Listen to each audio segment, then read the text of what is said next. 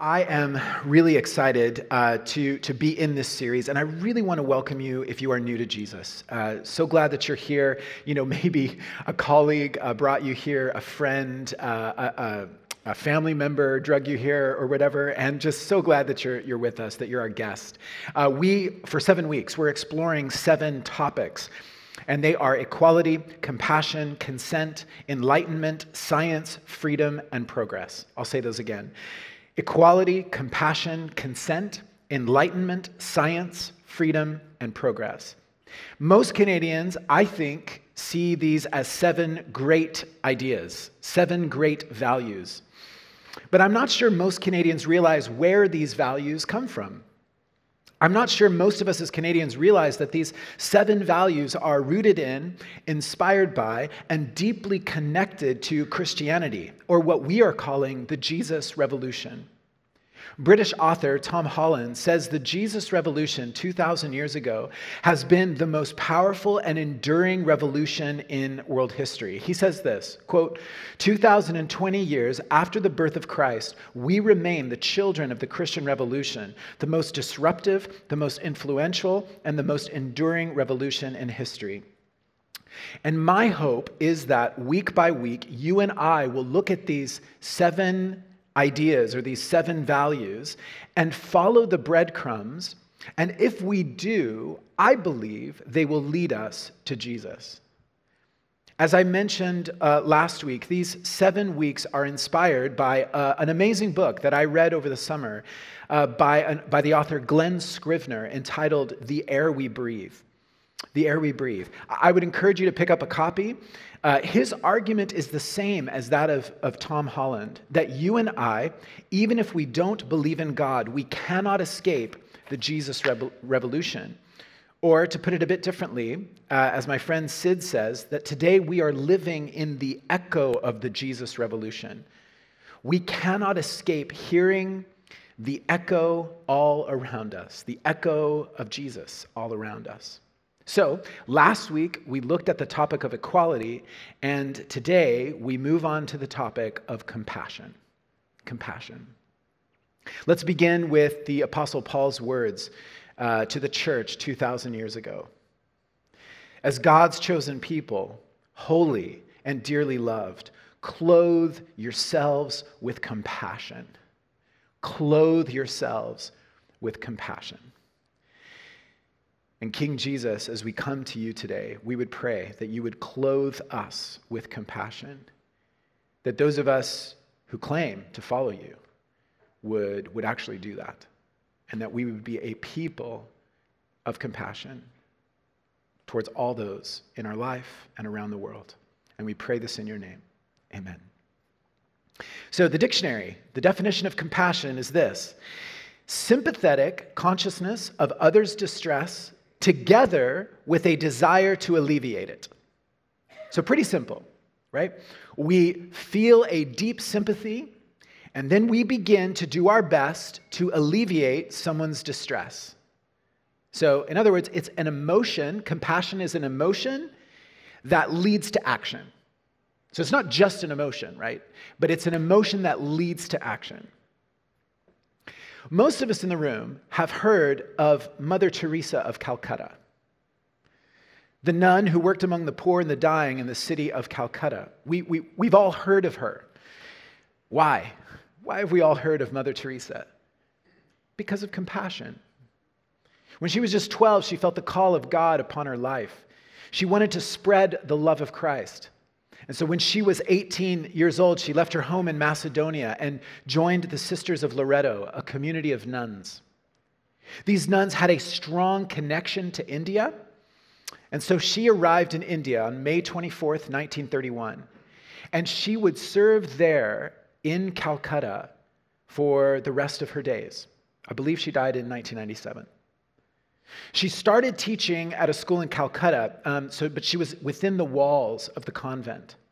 But as she was teaching, she would look outside her window and she would notice the suffering and the poverty outside of her convent, and it broke her heart. So she decided to minister to those on the street, among the poorest of the poor there in the slums of Calcutta. She had no official financial backing, But she trusted God daily that he would meet her needs and her team's needs daily with what they needed to show compassion to the poorest of the poor. Her simple desire was this, was to care for the unwanted, the unloved, and the uncared for. And throughout the 1950s and 60s, she established a leper colony, an orphanage, a nursing home, a family clinic, and a strong string of mobile health clinics.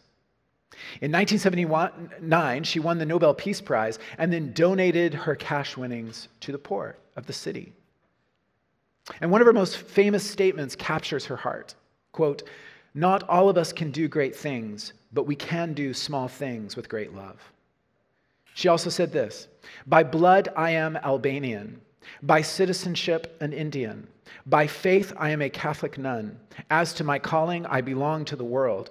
As to my heart, I belong entirely to the heart of Jesus." She belonged entirely to Jesus. It was Jesus, the one who had compassion on her. It was Jesus whom she saw, the one who had compassion on the poor, who inspired her compassion for the poor. Now, on the other side of the spectrum is Friedrich Nietzsche. Friedrich Nietzsche, who, by the way, is brilliant, very smart philosopher. I know many in the room are probably very impressed by his depth, his philosophy. But he's the German philosopher who wrote of the poison of pity. And by pity, he means compassion. The poison of compassion, the poison of pity. And he wrote about it in his book, The Antichrist. And he wrote this, quote, "Pity, or compassion, on the whole, thwarts the law of evolution, which is the law of selection. Nature," he argued, "is always selecting the strong over the weak. It's obvious. Look at the natural world. The big fish eat the little ones." And so Nietzsche wonders, why are we messing with nature's way of preservation? We should actually help the process along if we actually want to have compassion on humanity. And so he wrote, quote, "The weak and ill-constituted shall perish, and one shall help them to do so." Now, those of us who are starting to observe what's going on are starting to feel angry. Does this kind of thinking anger you? It should, because we begin to see the implications of this kind of thinking. Those who are weak, the sick, the disabled, and the elderly are just a few who are in danger from ideas like this. Nietzsche goes on to aim his attack on Christianity. He blames the poison of pity on Jesus followers, on Christianity. He says this, quote, "Christianity has taken the part of all the weak, the low, the botched. It has made an ideal out of antagonism to all the self-preservative instincts of sound life." Nietzsche sees followers of Jesus as the ones that are thwarting the natural law of selection. Nietzsche rightfully points out that it's Christianity, or what we're calling the Jesus Revolution, that has taken the side of the weak, the low, and what he calls the botched. But this is so unwise, according to him, right? It messes with the law of natural selection. If we let little fish die, then the big fish keep getting stronger, and this will ultimately help the world. But you know, something deep within us, something in our gut, in your gut and mine, just knows that this way, Nietzsche's way, is wrong. We know that the survival of the fittest, we can almost feel like the survival of the fittest is contrary to the way of love. We know in history that Adolf Hitler put Nietzsche's views into practice with the Jews, the Roma, the gay community, and those with disabilities, right? The gas chambers of the Third Reich are the natural extension of Nietzsche's thought. True compassion, according to Hitler, was to eliminate the weak, right? Help the world along a little bit. He said, quote, "Humanitarianism is the expression of stupidity and cowardice." But again, something deep within us is just like, no, it's wrong. And we feel it. I think you feel it. I feel it. We know this is wrong. And that deep thing in you, I believe, is the echo of the Jesus Revolution. So let's think. Where do we get this idea that we are supposed to be compassionate? Where do we get this idea? Where does this belief in compassion come from? Why do we resonate with St. Teresa of Calcutta and not Friedrich Nietzsche?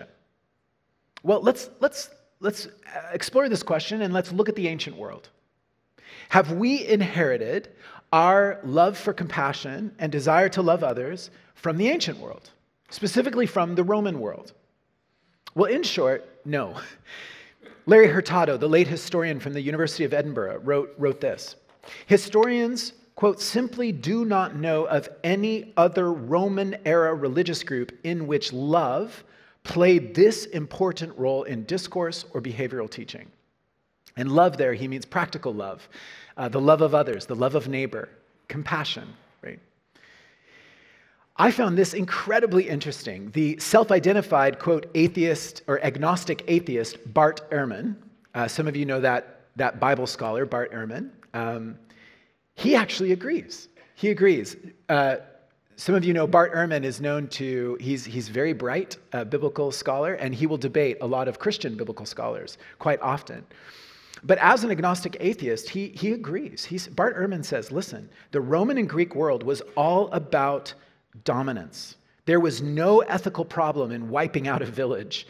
Slavery was just simply not a problem. Men dominating women was not a problem. But here is Jesus who preached service, and that was revolutionary. And so here Bart Ehrman, the agnostic atheist scholar, says we got this idea from Jesus, this idea of service, of loving your neighbor from Jesus.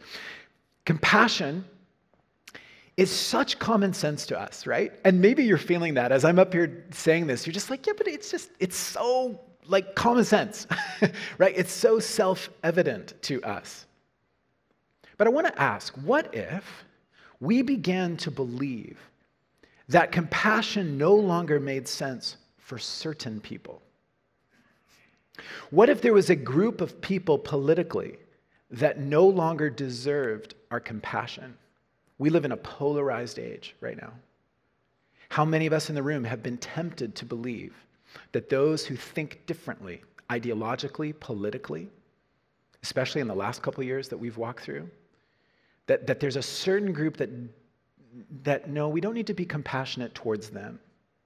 It's a temptation, isn't it? What if there was a certain person, right, that no longer deserved your compassion?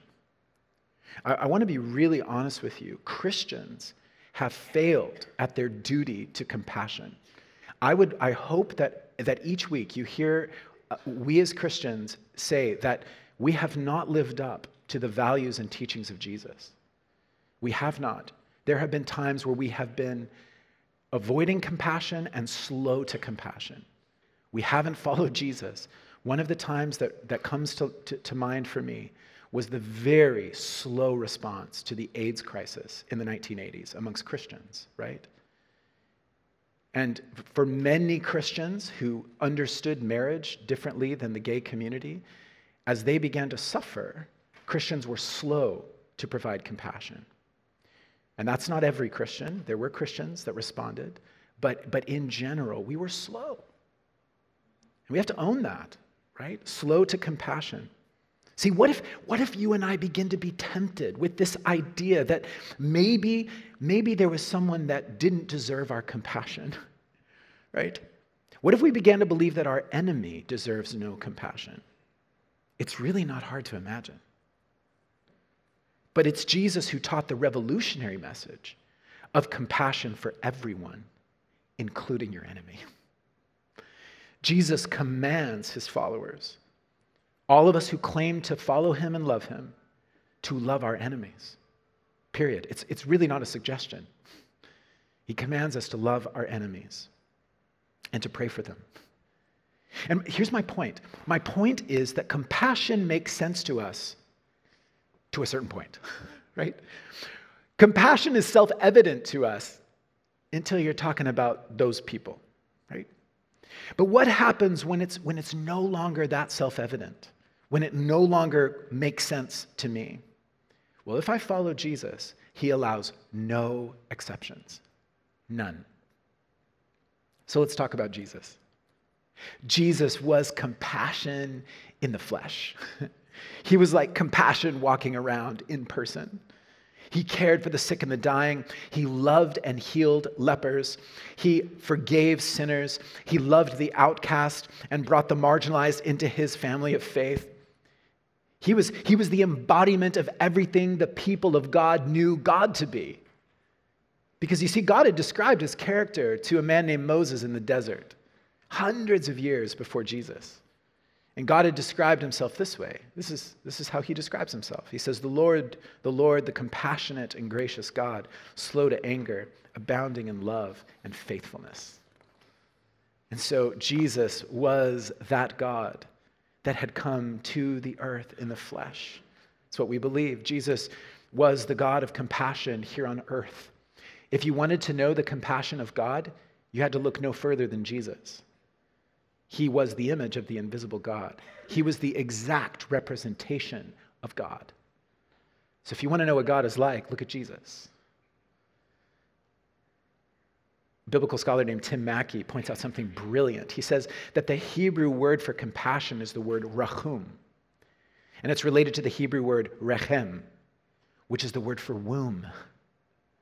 We're supposed to think of the feeling of love that a pregnant mother feels at the core of who she is for her child in the womb. That is what God feels for the world. It's what Jesus felt for people as he looked out upon them suffering. It's what a pregnant mother feels for that child. It's what Jesus feels for you. And we see this in Matthew 14 when Jesus saw crowds that were sick. When Jesus landed and saw a large crowd, he had compassion on them and healed their sick. In Matthew 20, there are two blind men who sat by the side of the road. They're crying out for mercy. Jesus had compassion on them and touched their eyes. Immediately they received their sight and followed him. One of Jesus' most important short stories is the story called The Good Samaritan. Jesus tells the story of a Jewish man on a journey. A Jewish man on a journey. And by the way, I just want to pause and say, for some of you who are new to Jesus, you're like, okay, now that sounds familiar. I've heard the Good Samaritan story, right?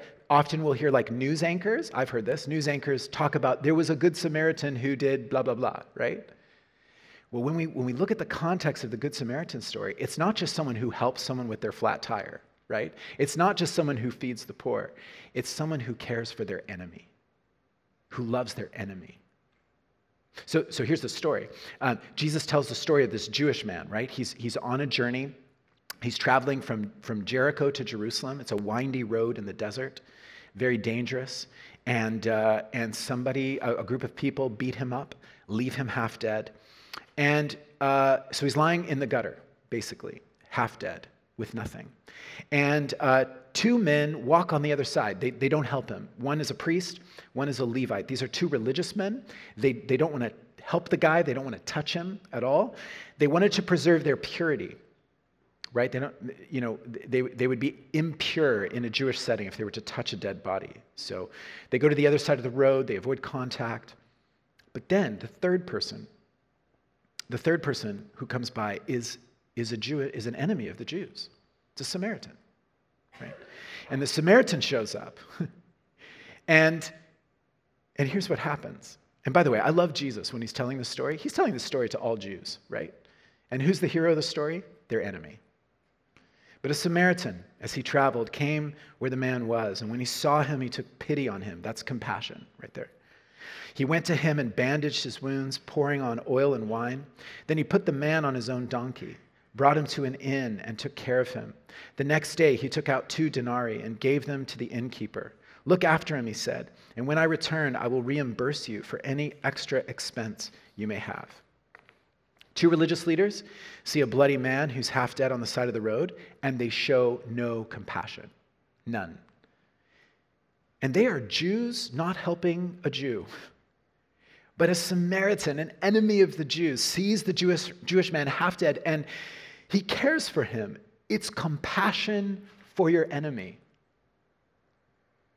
Author Tom Holland calls this little story, quote, the greatest short story in history. I love that. It's the greatest short story in history. If you are in the Western world, it will be very difficult for you to avoid the Good Samaritan story, right? It is just part of the echo. It's part of the air you breathe, the Good Samaritan story. We know this story, and we can't escape it. This short story from Jesus continues to challenge the world. It's compassion for our enemies. And I just want to say, early Christians followed the way of Jesus, and they brought a revolution of compassion to the ancient world. Imperfectly, definitely. These are not perfect people, right? It's not a perfect story of compassion. But they looked to the perfect one, Jesus, and modeled their life after him. And I want to give you a few examples of the first 300 years of Christianity. So from like year 33, when Jesus died and rose again, to about year 313-ish or something, first 300 years. The late sociologist from Baylor University, Rodney Stark, who just recently passed away, he chronicles the rapid expansion of Christianity in a book called The Rise of Christianity. And he gives some examples of what happened. So example number 1, early followers of Jesus cared for others during plagues. Did you know that?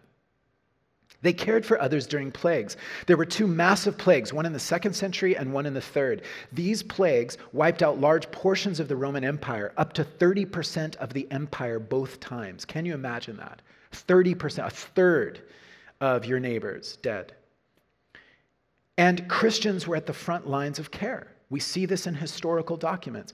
As people fled the cities because of the plagues, Christians stayed in the cities to care for the sick and the dying. And the church became a new family to those who were suffering. And it's important to note, this is very important, that Christians are documented as caring for non-Christians during the plagues. This was not Christians caring for Christians alone. This was Christians caring for their neighbors, whoever they were.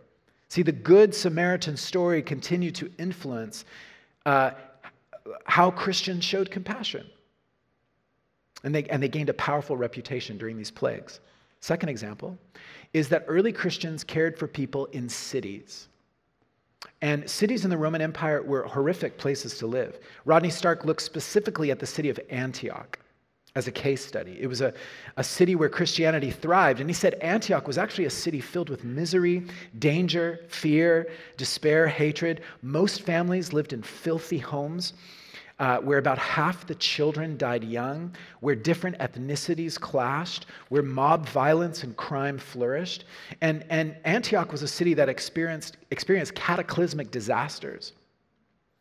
But Antioch and other Greco-Roman cities, they just simply weren't great places to live. Yet, Christians stayed in these cities and offered cities hope. So this is recorded in history. They stayed in Antioch.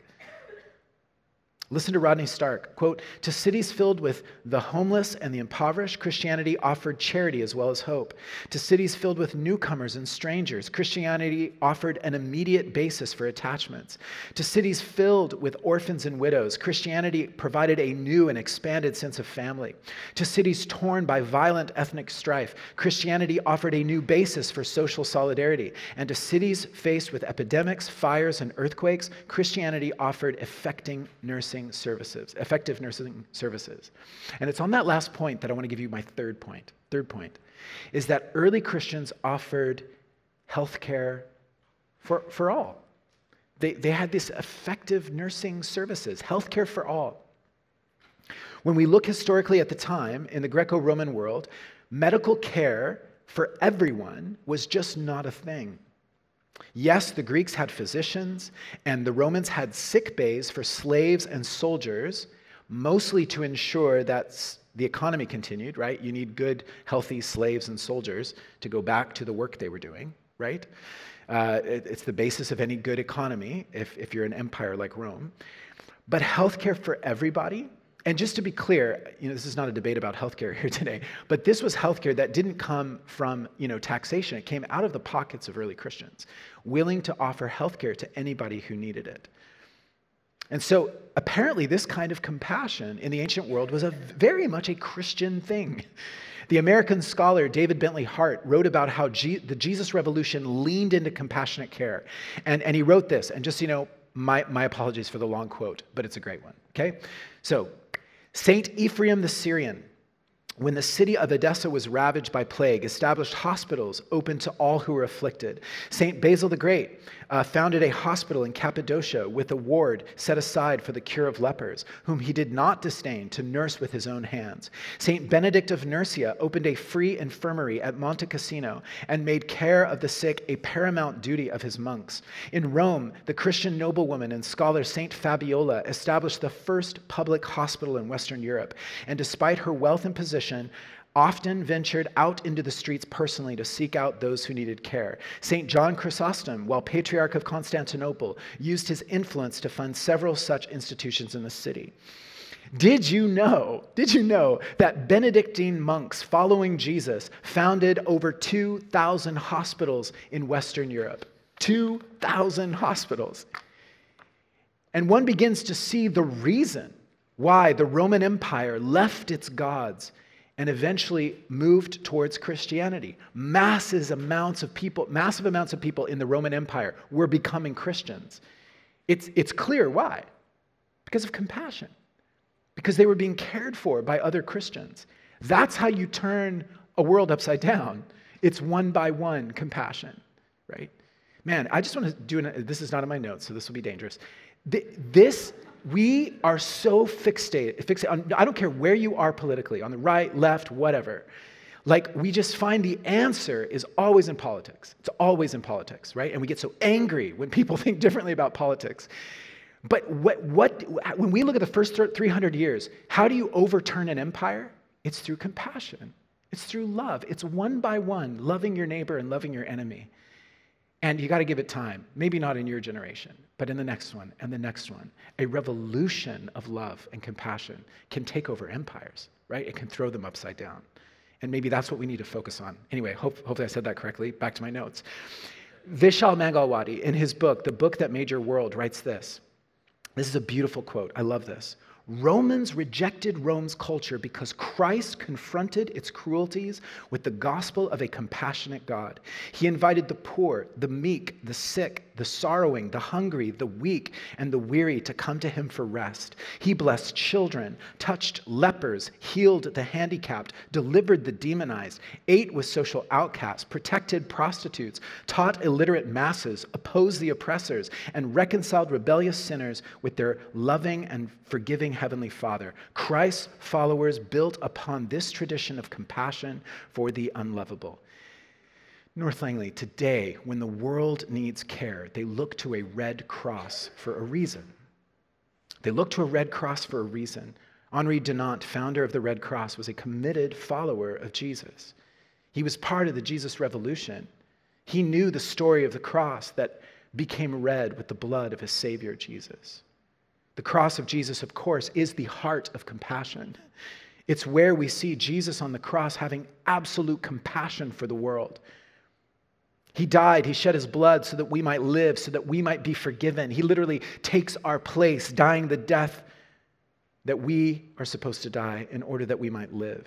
And the shocking reality of the cross is that the cross was for Jesus' enemies. Jesus had compassion on his enemies. From the cross, he says this, Father, forgive them. I mean, he's hanging on the cross, and he says, Father, forgive them. They don't know what they're doing. They don't know who they're crucifying. In other words, Father, have compassion on them, on my enemies. They have no idea what they're doing. I want to give one fun example about how the Jesus revolution of compassion has turned the world upside down, about how Jesus has turned the world upside down.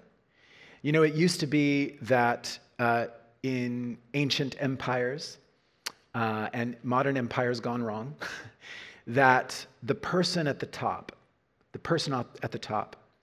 is filled with power and narcissism and ego, and oftentimes they consider themselves gods, right? You fill in the blank, insert name of said ruler, right? But the compassion of Jesus and the servant leadership of Jesus changed how we view leadership. How many of you have attended a leadership seminar on servant leadership? Right? What happened? We invert the leadership structure. Your greatest leaders should be your servants, right? Ministering to people, having compassion on people. That's what we now expect of our leaders. And Glenn Scrivener points this out.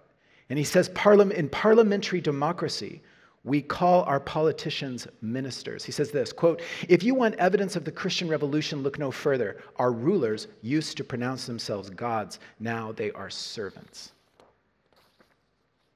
In Canada, we have a prime what? Minister. Minister. It's a prime servant, right? And now is not the time to argue whether our prime ministers are actually serving the people. But we get upset when our politicians fly jets all over the world, when they take lavish vacations, when they don't follow the rules that they tell us to follow. I mean, whoever the prime minister is, this bugs us when this happens. We don't like it when government money is used for friends or when we see things happen. We expect our prime minister to be a servant of the people, no matter what party they're from, right? We expect that.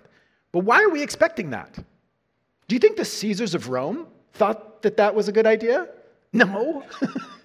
You can expect tyranny and power from me. That's what you can expect, right? That's the Caesars of Rome. And by the way, you can call me a god. That would be nice, right?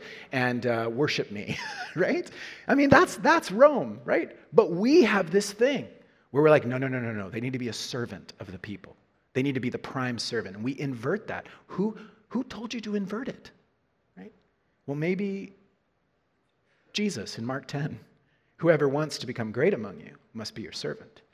And whoever wants to be first must be slave of all. For even the Son of Man did not come to be served, but to serve and to give his life as a ransom for many. Our leader in the Jesus Revolution, our leader became a servant, wrapped a towel around his waist, knelt down and started washing dirty feet. So our view of leadership just blew up. Oh, he has compassion. He loves his people. He serves them. And so we see what a true leader should be. And he calls us to do the same. We did not get our leadership plan from the Caesars. We got our idea that politicians should be servants. We got that from Jesus. As I draw this to an end, can you and I begin to see that compassion may not be a gift from the ancient world? That compassion may not be a gift from the survival of the fittest? That compassion may be a gift from Jesus and his revolution. Christians in the room, this calls us to be very loving, caring in how we relate with people. And I want to ask you, who is Jesus calling you to be compassionate to this week? Let's not let this just be a theory. There is someone in your life that needs compassion. How might the Spirit of God fill you with all wisdom and power to offer deep compassion for someone in your life, maybe even an enemy? As God's chosen people, holy and dearly loved. Did you know you were dearly loved? You are dearly loved. Clothe yourselves with compassion. To those of you who are new to Jesus, the entire hope of my message today is to simply say this. If you believe in compassion, I believe that you already believe in one of the core beliefs of the Jesus Revolution. If you love the way of Teresa of Calcutta and you have trouble with the way of Nietzsche, then you are benefiting in a beautiful way from the echo of the Jesus Revolution. If you believe in compassion, I think you will love Jesus a lot. We're going to move into a time of communion where we're going to take the cup and the bread as we remember the body of Christ given for us and his blood shed for us. I want to let you know before we begin communion that our prayer team is ready to pray for you. And I was so encouraged by our prayer team. And just so you know, we as a church are trying to be sensitive to what God might be saying to us week after week. And our prayer team was sensing today that there might be someone here who needs prayer. And let me be clear about this. This is very specific. Where you expected compassion from someone, and you experienced correction. And there's a wound there. It was not God's heart, and you're hurting. And if that's you, our prayer team would love to pray for you. They would love to pray for you. So in the prayer room, and there's going to be some people up front here in a bit, but would you go forward for prayer? Secondly, they were sensing specifically that there is someone here today who is walking through a cross-cultural adoption. A cross-cultural adoption. You are entering into this beautiful moment of compassion, and they would love to pray for you. So if that's you, if you are walking through a cross-cultural adoption, would you come pray with our prayer team? They just want to pray for you and encourage you. And also anything else. If you are just needing to have wisdom with how to show compassion or whatever need, our prayer team is here to pray for you. As we come to communion, let me read a quote from Scrivener. It was on the cross that Christ, the fittest, was sacrificed for us, the weakest, so that we, the weakest, might survive. More than that we might be raised up, forgiven, and filled with the life of his Spirit. You see, Jesus is the Good Samaritan in your life. When Jesus saw you, he was overwhelmed with compassion for you. When he saw your half-dead body beat up, when he saw your broken life, he had a deep compassion for you that welled up from deep inside of him. He came to you. He stooped down and came close to you. And then he picked your life up from the gutter. And he offers to wash you in the wine of his love. He offers to cleanse you with the wine of his love. And he paid the full price for your healing at the cross. The full price for your healing. And he will come back one day to take you home. And he is ready to pour out his compassion on you. Will you receive it?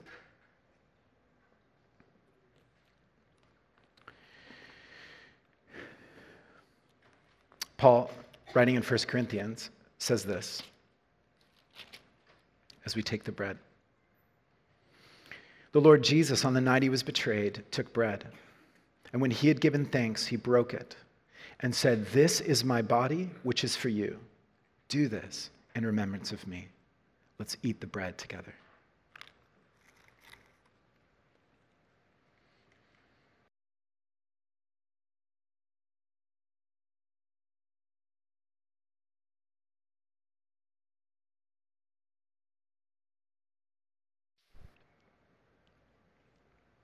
In the same way, after supper, he took the cup, saying, "This cup is the new covenant in my blood.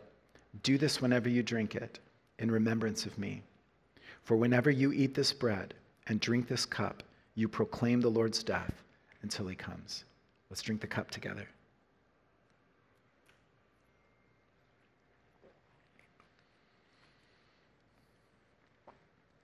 King Jesus, we thank you for your body that was given for us, for your blood that was shed for us. At the cross, we see the fullness of your compassion for us. Thank you for healing us. Thank you for pouring your life upon us. We pray that you would make us a people of great compassion.